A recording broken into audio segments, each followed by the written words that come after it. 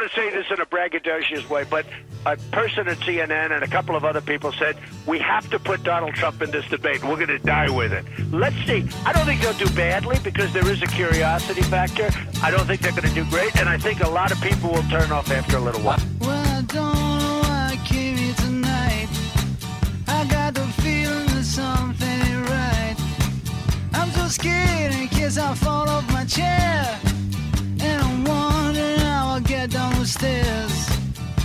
Clowns to the left of me, jokers to the right. Here I am, stuck in the middle with you. All right, and welcome to another edition of the BradCast, as heard on KPFK 90.7 in Los Angeles, 91.7 FM KYAQ on the Oregon Central Coast, coast to coast and around the globe on kpfk.org, WLRI 93 FM in Lancaster, Pennsylvania, on the Stitcher app, the TuneIn app, on iTunes, on the Progressive Voices channel, Netroots Radio, Indie Media Weekly, FYI Nation, RadioOrNot.com, Radio Free Brooklyn, and Radio Sputnik, 5 days a week, usually hosted by Brad Friedman of BradBlog.com. But today, one more time, you got me, Nicole Sandler of RadioOrNot.com. Oh boy, we got a big show for you today, coming up a little later in the program. Wondering how your views mesh with the Democratic candidates? Who are you more closely aligned with than the others? Well, later on this hour, we'll take a look at the candidates' scorecard with Robert Borosage of the Campaign for America's Future. But first, the topic we cannot run from no matter how much we'd like to, guns. Yeah, but here's the difference from our discussion of, a couple of days ago.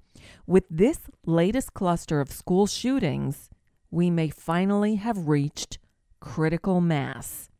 A term you'll probably hear more than a few times on this episode of the BradCast.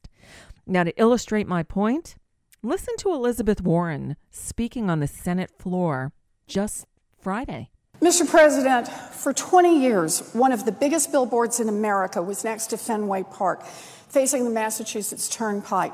It had a giant number counter on it. And when I was running for the Senate in 2012, I would drive past that billboard sometimes 3 or 4 times a day. And each time I'd look up at the counter to see how it had changed since the last trip. Up 2, up 6, up 12.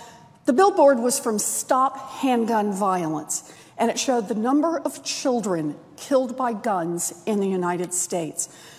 When the tragedy happened at Sandy Hook Elementary School, my first thought was of the 20 little children who would be added to the count on that billboard.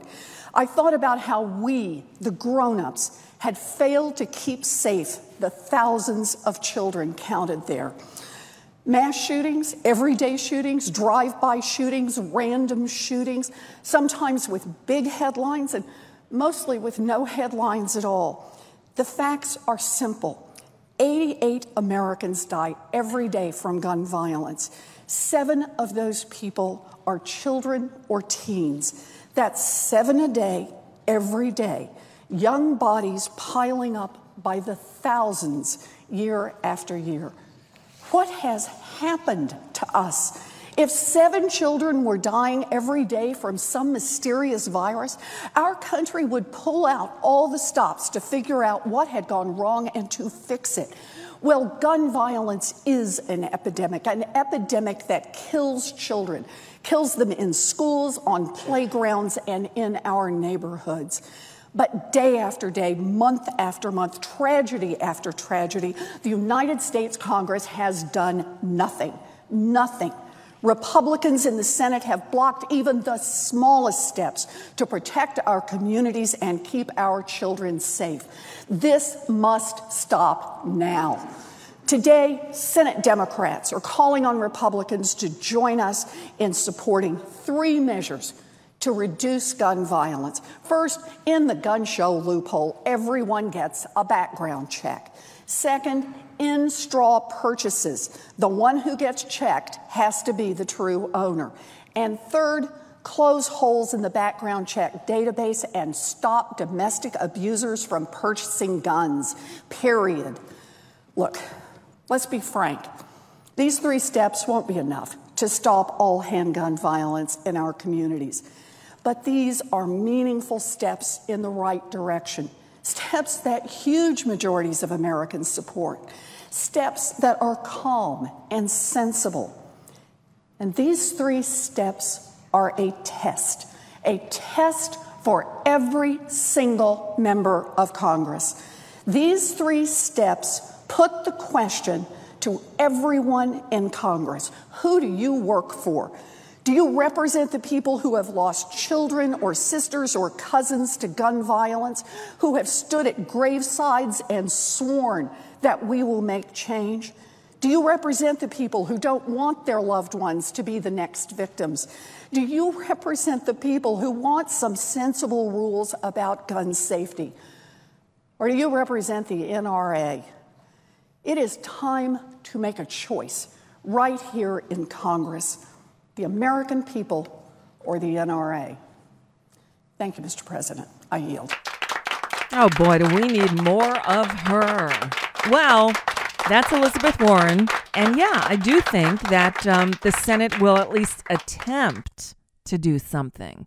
But we know how that usually turns out. However, maybe things have changed. I don't know. To discuss it, a guy that I talked to about gun violence and school shootings and mass murders all too often.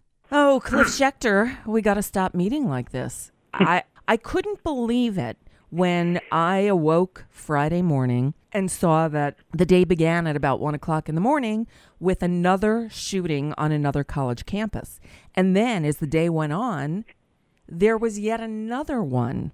The first one was in Arizona. The second one was in Texas. And then we learned that on that same campus, in the last, month, there have been, or the last week, there have been 3 shootings. I mean, this has gone past insanity mode to surreal at this point. I don't even know how to describe it. No, I mean, yes, it is surreal. I think if I'm correct, there was also another one at a high school that day in San Diego. This is the kind of stuff that if you sit down, you analyze numbers, you use some common sense, it's pretty easily predictable. I've gone on your show a number of times, and I said if we don't do things, it's just going to get worse because it doesn't make me any kind of a genius. We've got heavy weaponry, more and more advanced weaponry being put out in the streets.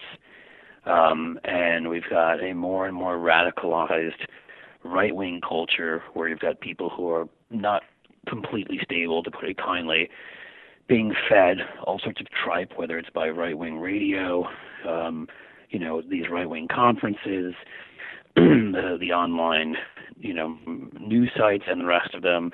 And it all adds up to, you've got people who are basically being egged on to commit acts of violence and have access to more heavy weaponry or more, the stuff they could just kill that much quicker and easier. And, for all the fake posturing by the Republicans who claim to care somewhat about mental health whenever this stuff happens, that's one of their things they throw out there and never actually try to do anything about. That's the truth of it, is that we're not putting the kinds of money that a lot of other countries are putting into mental health facilities. Well, and Reagan and that's part in of it. The 80s, we haven't. So, that combination is very dangerous. And let me just say quickly that a number of states have improved things. So it's not like we haven't been moving in a positive direction anywhere. But obviously, we're still, until we do this on a federal level, we're just going to have way too many loopholes. No, I agree. And you mentioned, the crazies on they come up with one more implausible explanation after another. I mean, yes, mental health. Well, we agree. We woefully underfund services for mental health care. That goes without saying. But you can't. It's not an all or nothing thing. And one thing that I think come to terms with over the last year or so is that there is no one solution, that we are going to need a whole series of changes from, better and more stringent background checks to an assault weapons ban, to funding mental health services, and on and on and on. This is a multifaceted problem. It's not just one cause, so there's not just one solution. Well, yeah, and look, if you analyze anything that is a major public health problem, which is what gun violence is, you'll come to the same conclusion for any of them. I mean, an easy one to think about is drunk driving, for example, or let's just talk about highway fatalities, because that's more of the overall umbrella issue. Okay. Well, we started doing drunk driving checkpoints and lowering the blood alcohol level people could get arrested for, and making it that much more difficult, penalizing bartenders who kept serving people. These kinds of things on the drunk driving side. But, child safety seats put in. I mean, I don't think I even was ever in one of those, No. And if I was, it was a short period of time. I mean, seat belts and cars are made better. And, right. You have to tackle this from all sides. Now, I know that I've shared with you first my whole idea about other nations implementing travel warnings against coming here. I don't know if you saw this, but it was last week or the week before, an Australian group called, I think it's Gun Control Australia or something original like that, actually came out and said it. The leader of this group said, we have 2.1 million Australians visiting the U.S. every year and over 200,000 expats in America. So I believe we have a duty to respond to this tragedy in the U.S. And the way to do this is have a boycott of non-essential travel to the United States.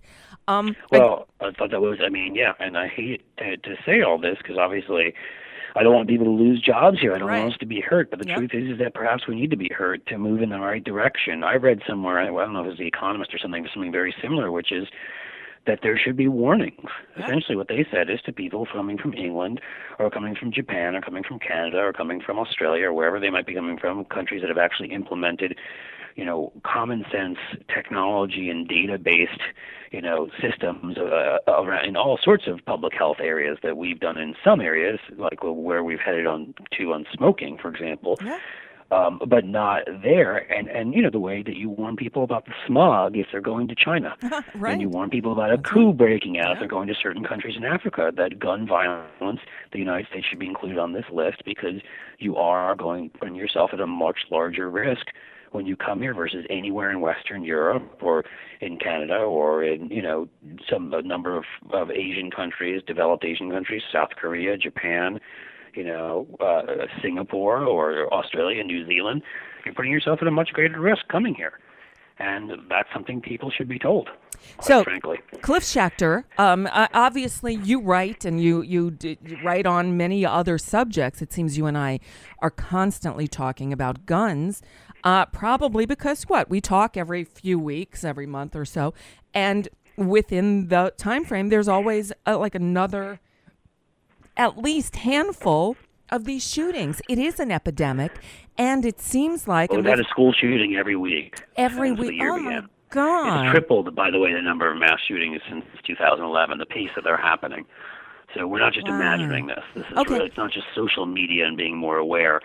Yes, we're more aware, but this really is happening. So I'm wondering, we've asked the question before, if nothing was done, if these chickens in Congress couldn't get their act together, couldn't muster up the courage to go against the NRA after 20 babies were gunned down in their first grade classroom, after a sitting member of Congress, one of their colleagues, was shot in the head at a constituent event in a supermarket parking lot. If they couldn't, muster up enough guts to go against the NRA and do something to protect the people of this nation, we thought, then nothing will be done. But maybe it's sheer, grounding down, enough already. I think the collective outrage, which with each subsequent school shooting, and I think last week we might have hit critical mass.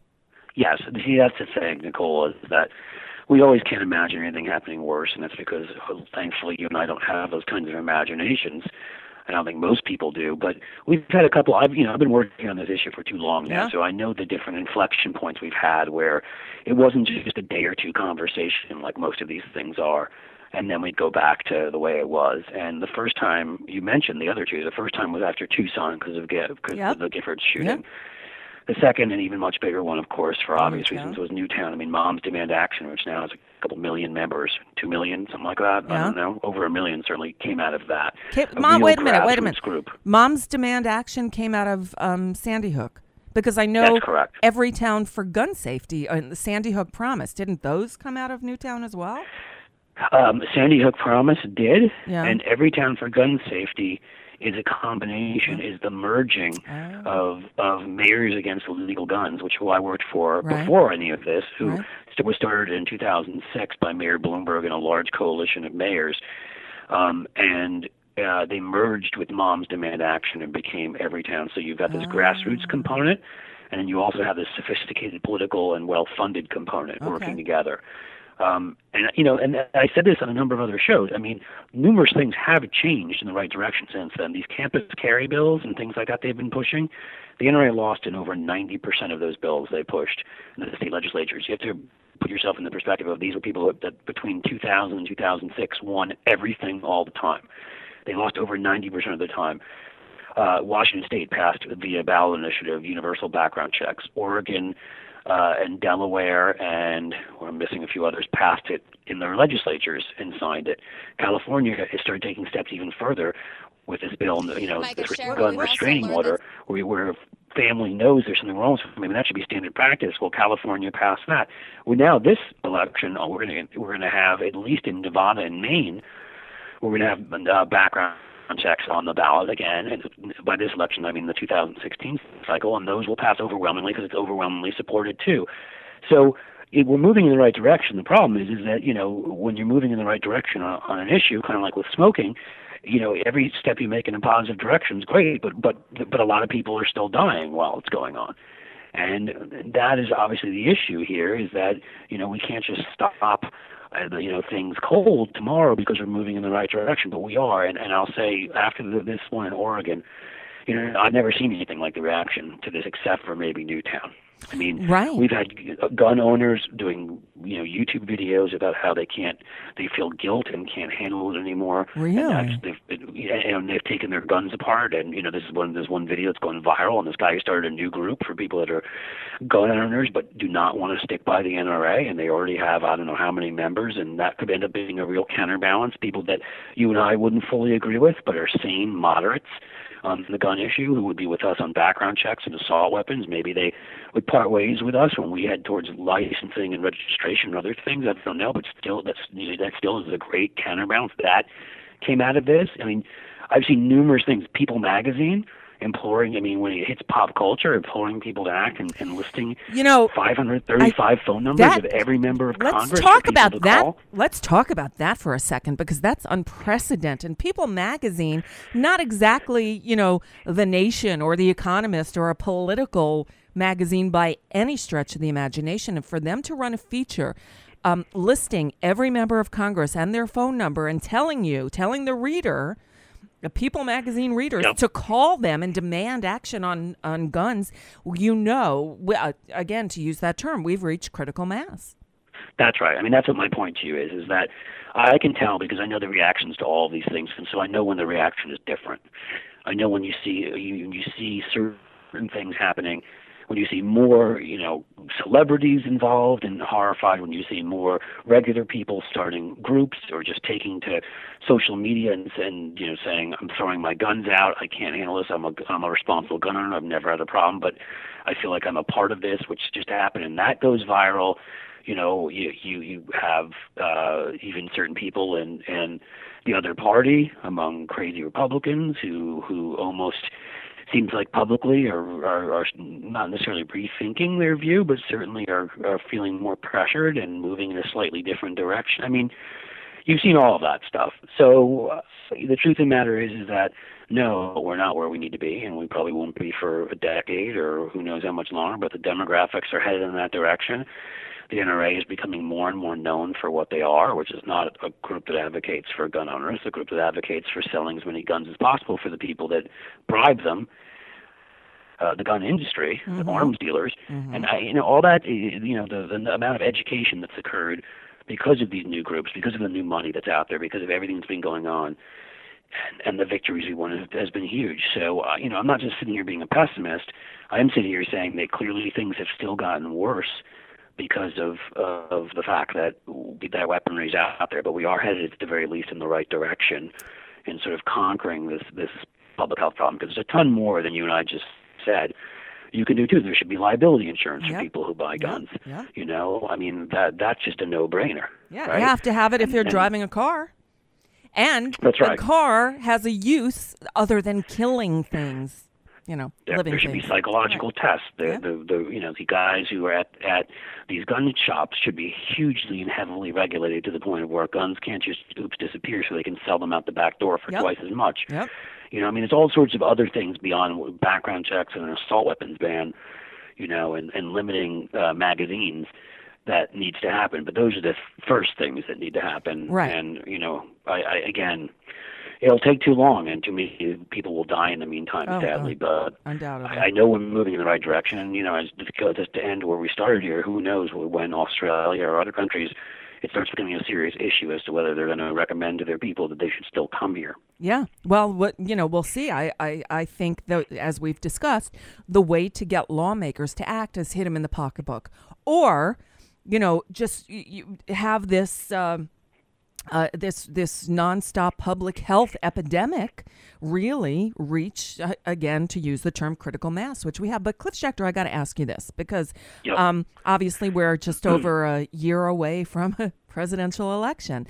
And actually this the most recent round of these mass shootings got Hillary Clinton to make some real definitive statements about what she would do about the need for more gun control laws, and to say that there are a lot of things I can do by executive order, which in turn, put the pressure on Obama, saying, if Hillary can do things by executive order, can't you? And now apparently his administration is looking at what they can do in, the next year without having to wait for a new administration to come in, right?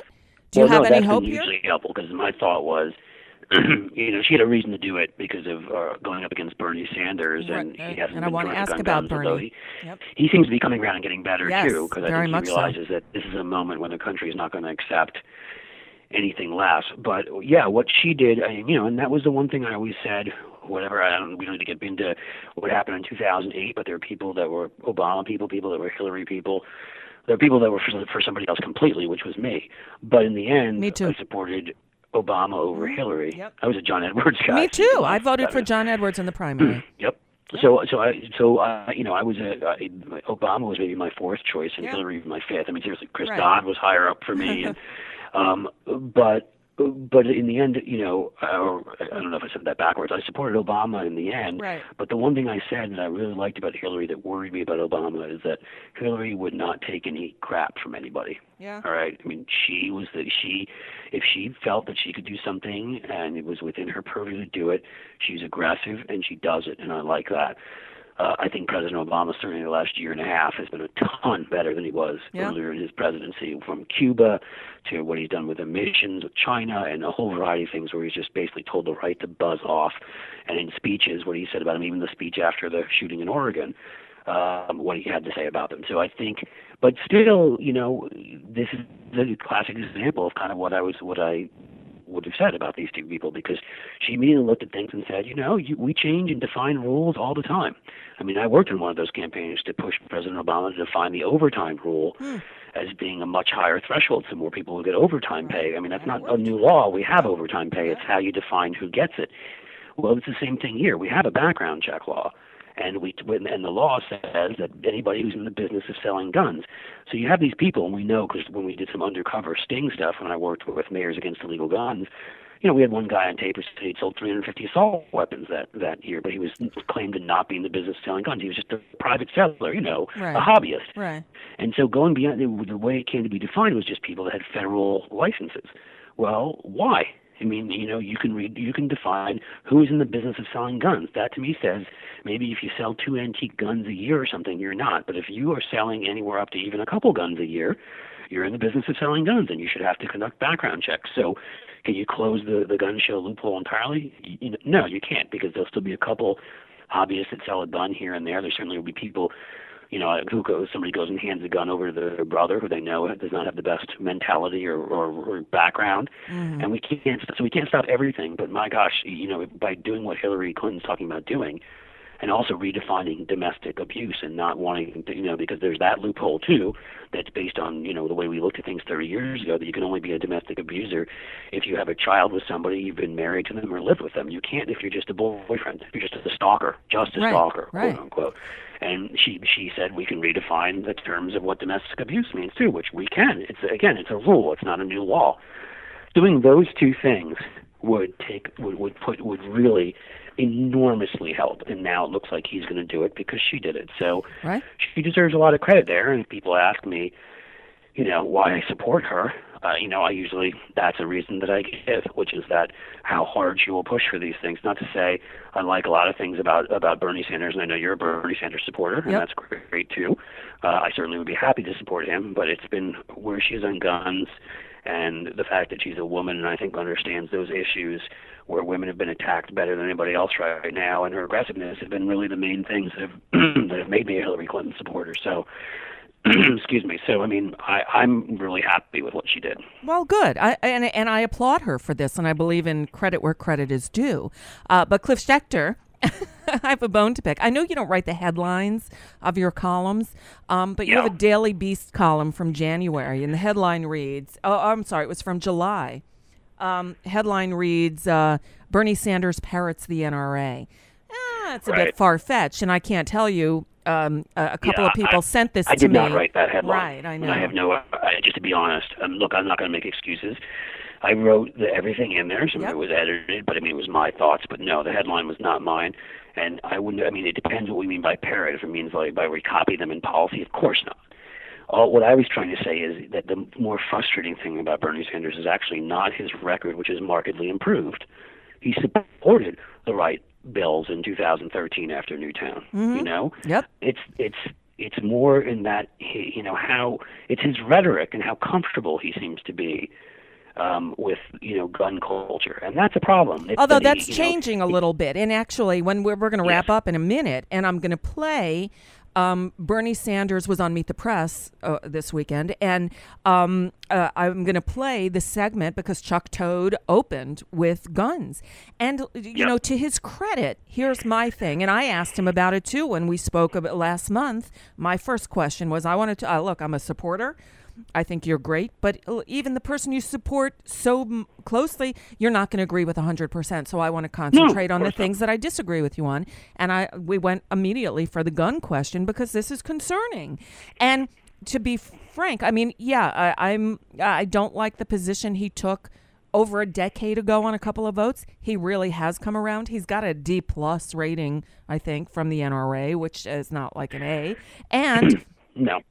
And I think he's changing his mindset from senator representing the people of Vermont, a state that, in his words, have virtually no gun control laws, and they don't need them, that state, or haven't to this point, I should say, knock on linoleum, to realizing that as president, he'd be representing the people of all these United States, and he needs to change his thinking, and it sounds like he has.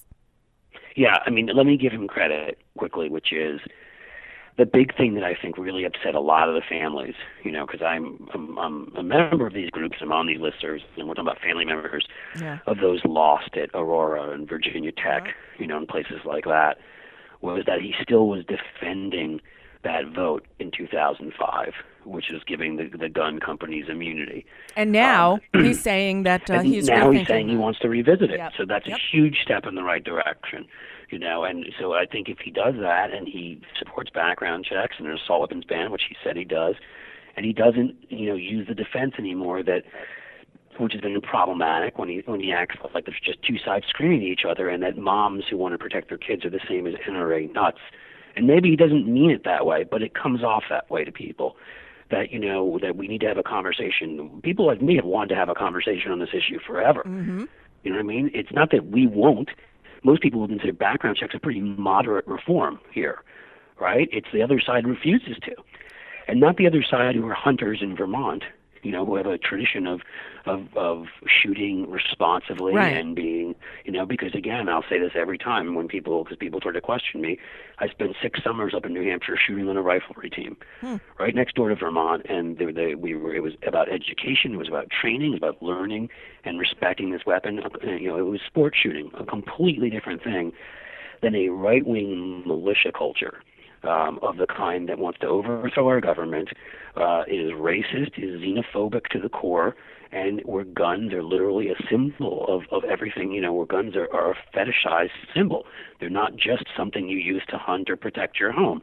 That is a very different kind of gun culture, and so when he conflates both of those, he does himself a disservice, really, because it makes people angry who I think would otherwise support him, because these are two very different things. Not one person that I know in the groups that I'm in has called for rifles to be taken away from people's homes so they can't sport, shoot, and hunt. Nobody's calling for that. Right. And I think, look, frankly, we're just hours away from the first Democratic debate, and I think that you're going to have, this is going to be the first time that a lot of people in America are exposed to Bernie Sanders, and I think you're going to hear someone who has really given this a lot of thought and has changed, much like Hillary Clinton. Look, I think Bernie Sanders is 100%, or say 98%, responsible for her coming out against Keystone, against TPP. And in this case, I'll give Hillary Clinton and so just the events of... And the trade agreement, too, for that matter. Right, I said TPP. Right. I didn't hear that. I just heard Keystone. Okay. And I'll give Hillary Clinton and sadly, our sad state of things in this nation, credit for having moved Bernie Sanders on the gun issue. I think we're going to hear a different take in this first debate. I could be wrong, but I don't think so. Well, I hope so. And again, my support, I'm supporting Hillary as of this moment. It doesn't mean that couldn't change. Right. I can be won over. Good. Let's just put it that way. All right. And there are a lot of other people out there just like me. Yes, there are. And again, a lot of people are going to meet him for the first time. Anyway, Cliff Schecter, I hate that this is what we talk about all the time. One of these days, we're just going to have a fun, silly, fun interview again. Exactly. So we can laugh again like we used to. Yeah. Thanks, Nicole. I appreciate it. He's the president of Libertas LLC, a public relations firm. He's a best-selling author, The Real McCain. He's a columnist at the Daily Beast, as you heard. We talked about my problem with the headline on one of them, but just know people who write the articles don't write the headlines. So, with the first Democratic debate just around the corner, we know that the gun issue will be certainly one of the topics discussed. We've learned that Bernie Sanders' debate prep is kind of different, certainly from Hillary Clinton's, who we learned that over the weekend had no events scheduled so she could participate in mock debates. Bernie Sanders not doing any of that. When we come back, perhaps this was his debate prep, appearing on Meet the Press over the weekend. Don't go away. We'll be back with Bernie Sanders on his position on guns. You want to hear it. I'm Nicole Sandler of RadioOrNot.com, in for Brad Friedman on the BradCast. We'll be right back. Hey, this is Brad. Do you enjoy your non-corporatized, commercial-free BradCast? Yeah, me too. But we need your help to stay that way.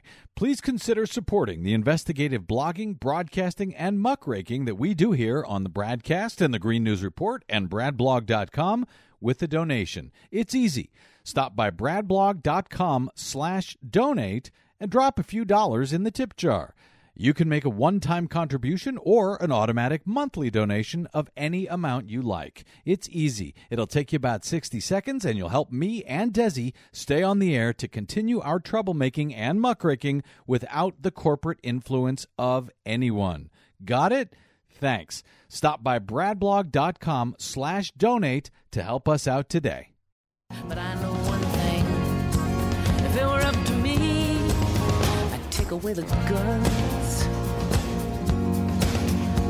Take away the guns. I'd take away the guns. Oh, so would I, but it isn't up to me, sadly. And it isn't up to Cheryl Wheeler. That's the name of that singer-songwriter. That song that we just heard, the very ending, too, was called If It Were Up to Me. And she runs down a whole litany of things that it could be due to, it being our gun epidemic. You need to go and listen to that song in its entirety. Sadly, it's a song that I've been playing on the air pretty much on every mass shooting occasion since Columbine. Singer-songwriter Cheryl Wheeler making a really big statement with that one. I'm Nicole Sandler of RadioOrNot.com, in for Brad Friedman on the BradCast. Brad will be back tomorrow. I'm sure he'll have a lot to say about this and everything else we've been talking about the last few days, but the debate is coming up. CNN has the big countdown clock up, and we're all in prep mode. Well, maybe not us. Certainly Hillary Clinton is. Although I've read that Bernie Sanders really isn't doing traditional debate prep. Probably because he's very comfortable with his positions on everything. In fact, he really hasn't wavered much. The one issue that he has, to use a popular term, evolved on seems to be guns. And whereas we've heard reports of Hillary Clinton not scheduling any appearances so she could do mock debates in preparation for the big CNN debate, Bernie Sanders, it's sort of business as usual. I think over the weekend, this is the kind of debate prep Bernie Sanders does, like sitting next to Chuck Todd on Meet the Press and answering questions about his position on guns. You're in Louisiana, so let me start with the tragic news there and get into the politics of it a little bit, which is having to do with the issue of gun control. A lot of Democrats, President Obama has expressed some remorse that he hasn't been able to make more progress on gun control. And you've continued to walk straddle a line here. You talk about your sort of pro-NRA votes in Vermont having to do with being about Vermont, not about the nation as a whole. Chuck, that's not what I said. I come from a state which has virtually no gun control, and yet I voted to ban certain types of assault weapons. I voted to close the gun show loophole, and I voted for instant background checks. And what I said is that as a nation, we can't continue screaming at each other, or else we've got to find common ground. Well, what is that? What is that? Because you've said it. What is it? For a start, universal instant background checks. Nobody should have a gun who has a criminal background, who's involved in domestic abuse situations. People should not have guns who are going to hurt other people, who are unstable.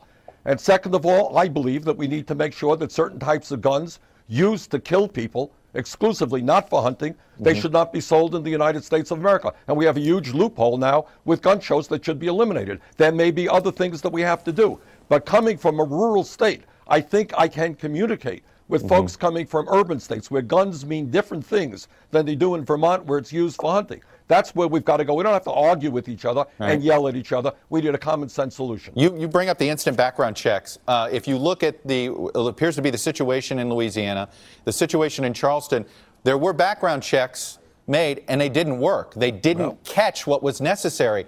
Instant background checks lead to more speed and more mistakes. Don't you need longer waiting periods?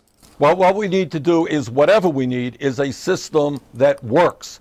Bottom line is, I hope that nobody in America disagrees that people, as in the case of the shooter here in Louisiana, who has a history of mental instability, should not be having guns. People who have criminal backgrounds, people who are abusing wives or girlfriends should not be having guns. That is the issue that I think we can bring people together around. I guess my going back to that question, we have those laws on the books, and it's not worked. We've got to make them stronger, and we've got to make them more enforceable. That's what we've got to do. So maybe now you have a little better understanding of where Bernie Sanders stands when it comes to guns.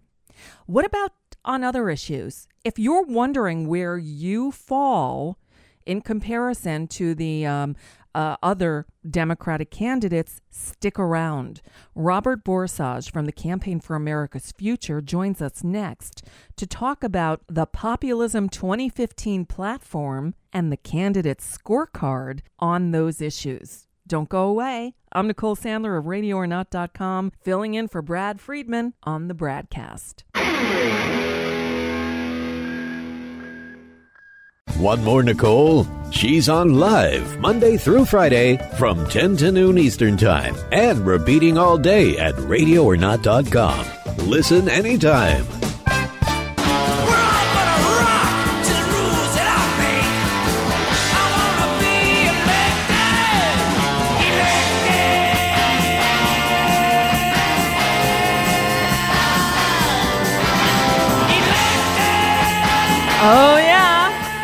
all want to be elected. But to be elected, well, they need our votes, right? And to get our votes, the candidates need to prove that they are, well, in step with what we, the people, want. At least that's how it's supposed to work. Welcome back to the BradCast. I'm Nicole Sandler of RadioOrNot.com, in for Brad, keeping the seat warm while he and Desi take a few days off. They'll be back tomorrow, by the way. But back to this, where we stand in relation to the candidates.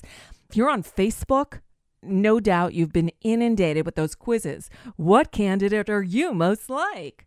Right? Well, I've got something that's a little bit more scientific. I don't know that that's the right word. But the Campaign for America's Future at ourfuture.org has done a lot of great work on progressive politics, as you know. They helped put together the Populism 2015 platform that's been endorsed by organizations representing about 2 million Americans.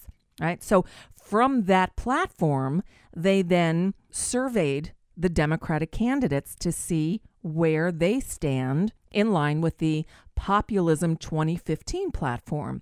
It's a good way to gauge which candidate you most closely align with. So on the line with us now is Robert Borosage. He's the co-director of the Campaign for America's Future, which you find at ourfuture.org. And honestly, I got to say, one of the best progressive blogs out there. You've got a stable of amazing writers who cover really important information. It's one of my must-read stops every morning as I do my morning show prep. So you assembled a great group of people over there. But well, much appreciated. From me too, because look, in this day and age when our media is being run more and more by big corporations with their own ideology that gets pushed out into their media outlets, we need really good progressive news sources. And so I'm glad ourfuture.org is one of them. But the reason I called you today was to talk about something that you've just released, which is the Candidates Scorecard. And people can access it directly at candidatescorecard.net. Can you explain what this is? Right. The scorecard measures the positions of Democratic candidates against a very popular populist platform, the Populism 2015 platform, that was endorsed by the Campaign for America's Future, by National People's Action, by Working America, by Working Families Party, and by U.S. Action and others. And the platform kind of does basic economic and political reforms that are necessary if we're going to make this economy work for working people again. So we go through each of the positions in the platform, and we grade each of the Democratic candidates on those positions. We then took our grades and our judgments and sent them to each campaign, and each of the major three campaigns got back to us, argued with us, corrected us in some cases. And so this is the summary of that judgment. And the scorecard lays it out graphically so it's easy to use. It goes through each position. It offers links to the campaign sites or speeches where the candidate took that position. So it's a user-friendly resource. Okay, so now just to make sure we're clear on this, the Populism 2015 platform was a project of the Campaign for America's Future and maybe some other progressive minds. This is not the Progressive Caucus People's Budget, right? This is a different thing. This is a broader platform that includes both political reform and economic reforms beyond the budget. Right, and I'm looking at it right now, and if anyone wants to look at the platform on its own, populism2015.org has it, and it's everything from, it starts number 1, rebuild America for the 21st century and create jobs for all. Goes on to raise wages, empower workers, and reverse inequality, invest in a green economy. I mean, progressive, populist ideas that, frankly, for me, I look down this list and I say to all the pundits on TV who are scratching their heads and going, we don't understand how Bernie Sanders is pulling in these huge crowds. Well, read this list and you'll see. I mean, that's how I look at it anyway. So then you took this Populism 2015 platform, building a movement for people on the planet, and then you tested the candidates based on their responses to your questions on where they fall on all these issues? Well, we judged them on their platforms, on their speeches. Okay. So we graded them independently, and then we sent those judgments to the campaigns and got reactions from them. Okay. So you do have an actual scorecard, and again, I may be saying the obvious here, but this was only for the Democrats, right? I can't imagine what the scorecard would look like if you tried to score the Republican candidates on this. It might be fun to do just for grins one day, in your spare time. Yeah, we may get around to once they winnow down the field, but scoring 17 Republicans, most of whom would be ridiculous, seemed like a worthless use of time. So yeah, it would be in the when single they winnow digits. the number down, we might do a scorecard. It'd be interesting. Trump might score well on some of these areas, but most of them, I think, will be around zero. To compare and contrast, though, could be fun. Again, if you find yourself with a lot of extra time on your hands. But so looking at the 5 declared Democratic candidates, I'm not surprised really by the outcome. And it's no secret. You got to hear on the website, candidatescorecard.net. The one who most closely aligns with this platform, coming in a whopping 93%, is Bernie Sanders. Followed in second place. Now, this one, I guess I was a little surprised. Martin O'Malley at 86%. Hillary Clinton third at 75%. And then there's poor old Jim Webb and Lincoln Chafee bringing up the rear at 34 and 31% respectively. Were they just not cooperative, or just their answers, their speeches, it just doesn't bear out that they're on the same page? They just haven't filled out their platform, so they got penalized on points because they just didn't have positions on a whole range of the basic platform issues. So is this, does the Campaign for America's Future endorse a candidate? How do you work in that realm? We haven't in the past, but now as a C4 we can, so we may well this year. Wow. We haven't decided that yet. So as someone, Robert Borosage is with us, who's obviously been in this world for a long time. This is, I get angry, but I'm an emotional person. I'll watch TV and I will almost throw things. I can't afford a new TV, so I don't throw things. But I almost do. When I hear these, both, I'm doing air quotes, you can't see, but journalists and pundits declaring things, making these declaratory statements like, oh, Bernie Sanders, he's not a serious candidate, or he can't win. I mean, I've heard these things over and over again. And when someone says that to me, and they have on my show, my response is something along the lines of, really? Do you have a crystal ball that actually works? Because I could do with winning the lottery. Well, and also what's stunning about this election is that Bernie has exceeded everyone's expectations, both in terms of where he is in the polling, because this is a senator who's not known to most of the country yet. Right. He's just introducing himself to people. He now has the lead in New Hampshire by a great deal. He is competitive and may well be leading in Iowa, the first 2 primaries. And that's, when the Iowa caucuses take place and the New Hampshire primary takes place, that's the first time most Americans start paying attention to the fact that it's a presidential year. And so his name recognition after those 2 rounds will go up dramatically. And if he, in fact, does very well in both of them, you'll see his polling go up in dramatically. And then the other incredibly surprising thing is this is a guy who's refused to set up an independent PAC to kind of ask billionaires to support unlimited contributions. He's refused to go after parties of the wealthy, and he's raised almost all of his money on over the web, over the internet, and social media. And last quarter, he raised $26 million while Hillary raised 28, collecting as many big donors, as the Clinton apparatus and circle could corral. So he's kind of surely competitive. He's not going to raise as much money as she does, but he's competitive in finances from small donors and activists across the country. He's got huge numbers of volunteers and people excited, and a lot of that is A, his authenticity, and B, the fact that he's funding this campaign without big donors, and then see the message that he's carrying, which is reflected in this platform. Right, and the other part of funding it without big donors is the sheer number of, at least online donations he's gotten. Over 1 million online donations from over 650,000 people. Now, I don't follow the ins and outs of elections and politics that closely. Do you recall anyone making these kind of strides like Bernie Sanders is in this cycle, coming seemingly out of left field with no big backing, certainly no backing from the party, to draw these kinds of crowds and get this kind of enthusiasm behind them?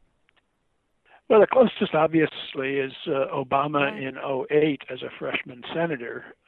But interestingly, Sanders has more small contributions than Obama did at this period, and Obama surely set the record when he ran.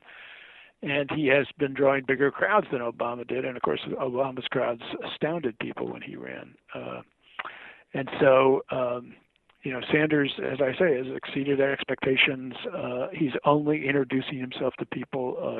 Clearly, his message is powerful. And so those who are saying he can't win, as he looks like he's going to win, or at least be competitive in the first two, in the Iowa caucuses and the New Hampshire primary, ought to start kind of curbing their predictions a little bit. Yeah, no, and it's exciting. I mean, for me to watch, because from the beginning, I was, I've interviewed Senator Sanders many times, and I remember urging him to run and telling him that I think he could win. And because, one point that we agreed on is that there are millions of very progressive Americans out there who feel that the Democratic Party doesn't represent them, doesn't speak to their concerns, and so they don't participate. And when the party, look, I live in Florida, we've seen time and time again the Florida Democratic Party give us these Republican or certainly right-leaning, Democrats, doing the air quotes again, and presenting them to us as Democrats and saying, come vote for them. And then they wonder why the Democrat loses. Well, that's why. When we're finally being given a candidate that it says all the same things we're thinking, I think this could be a huge turnout and surprise everybody. Your thoughts? Well, we'll see. He has huge obstacles still. Yes. Hillary's very popular among liberal Democrats, and has obviously universal name recognition, all the money in the world, and the best operatives in the Democratic Party working for her.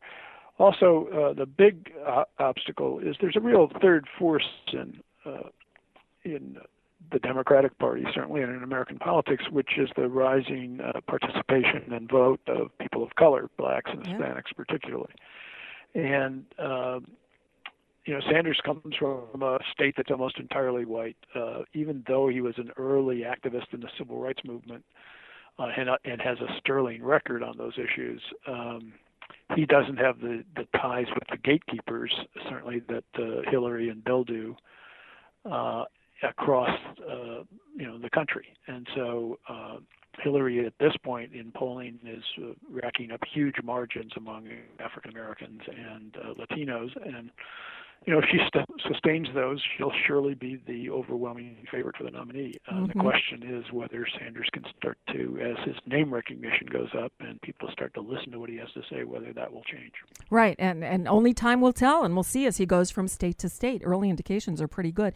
One last question for you. With Hillary Clinton, do you think it's Bernie Sanders' influence that made her come out against Keystone XL and Trans-Pacific Partnership, or do you think she was leaning that way anyway? Well, I think it's a combination of people in motion, of activists. The activist base of the Democratic Party on these issues is driving the debate.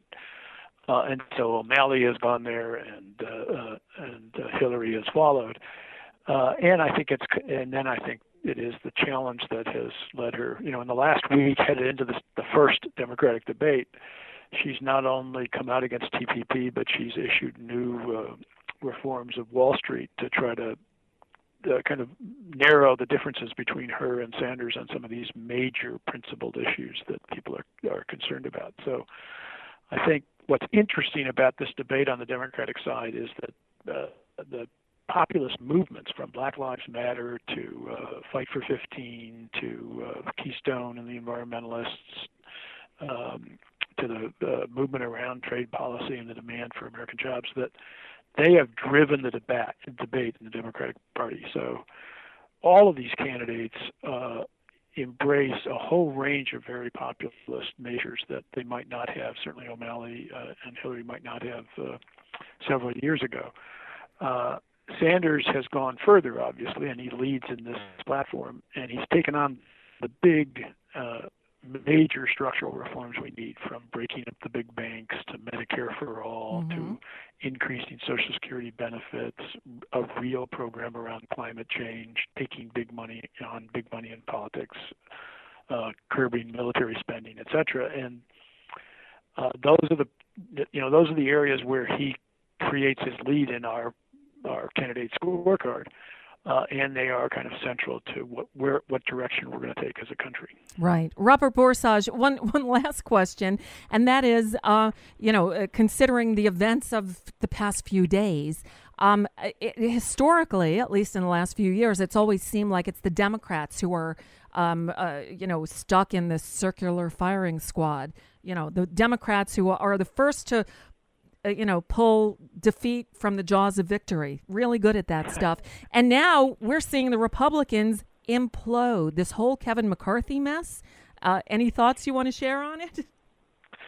Yeah, I mean, this Republican Congress has become so skilled at obstruction that they now obstruct themselves. Yeah. They can't even govern themselves, much less govern the country. And I think they're showing that the inmates are starting to take charge of the asylum, and they simply can't find a leadership that can keep the doors of the country, open, the government open, and do kind of basic things like rebuild our roads or pay our debts. And this kind of meltdown is both embarrassing and it has an effect. This Republican Congress people now have the lowest polling numbers in the history of polling for any political formation. They just took on Planned Parenthood. Planned Parenthood is more popular than all of the Congress combined.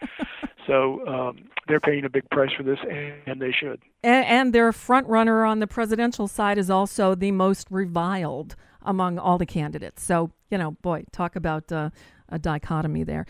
Robert Borosage, again, I want to point people towards the Populism 2015 platform and where the Democratic candidates stand on it in the candidate scorecard. Candidatescorecard.net will get you there. I'll make sure all the information is posted at the Brad blog and as well on my website at radioornot.com. Thank you so much for spending a few minutes with us and talking about all this with us today. I really appreciate it. Thank you. My pleasure. All right. Good to talk to you. Robert Borosage from the Campaign for America's Future, and I meant what I said. The blog at ourfuture.org should be one of your daily sites that you visit to get a good feel for what's going on in our world. Certainly in our progressive vision of what the world should be. And with that, we come to the end of another edition of the BradCast. Now, Brad and Desi will be back tomorrow, so we got that to look forward to. In the meantime, I hope you'll check out my show at radioornot.com. I do a live program each morning, Monday through Friday, from 10 to noon Eastern. And then the show is available, just like the BradCast is, on Stitcher, on iTunes. We have it posted each day up at radioornot.com, along with a blog post about the day's program. Lots of ways to listen. I hope you check it out. Oh, and it runs all day long on our radioornot.com stream that you can also find on TuneIn at NicoleSandlerShow.com. Got it? Got it. Big thanks to Brad and Desi for having me fill in for them yet again. Big thanks to Robert Borosage of the Campaign for America's Future and to the one and only Cliff Schecter. And to you for listening and welcoming me into your iPods, I suppose. Until next time, as Brad would say, good luck, world.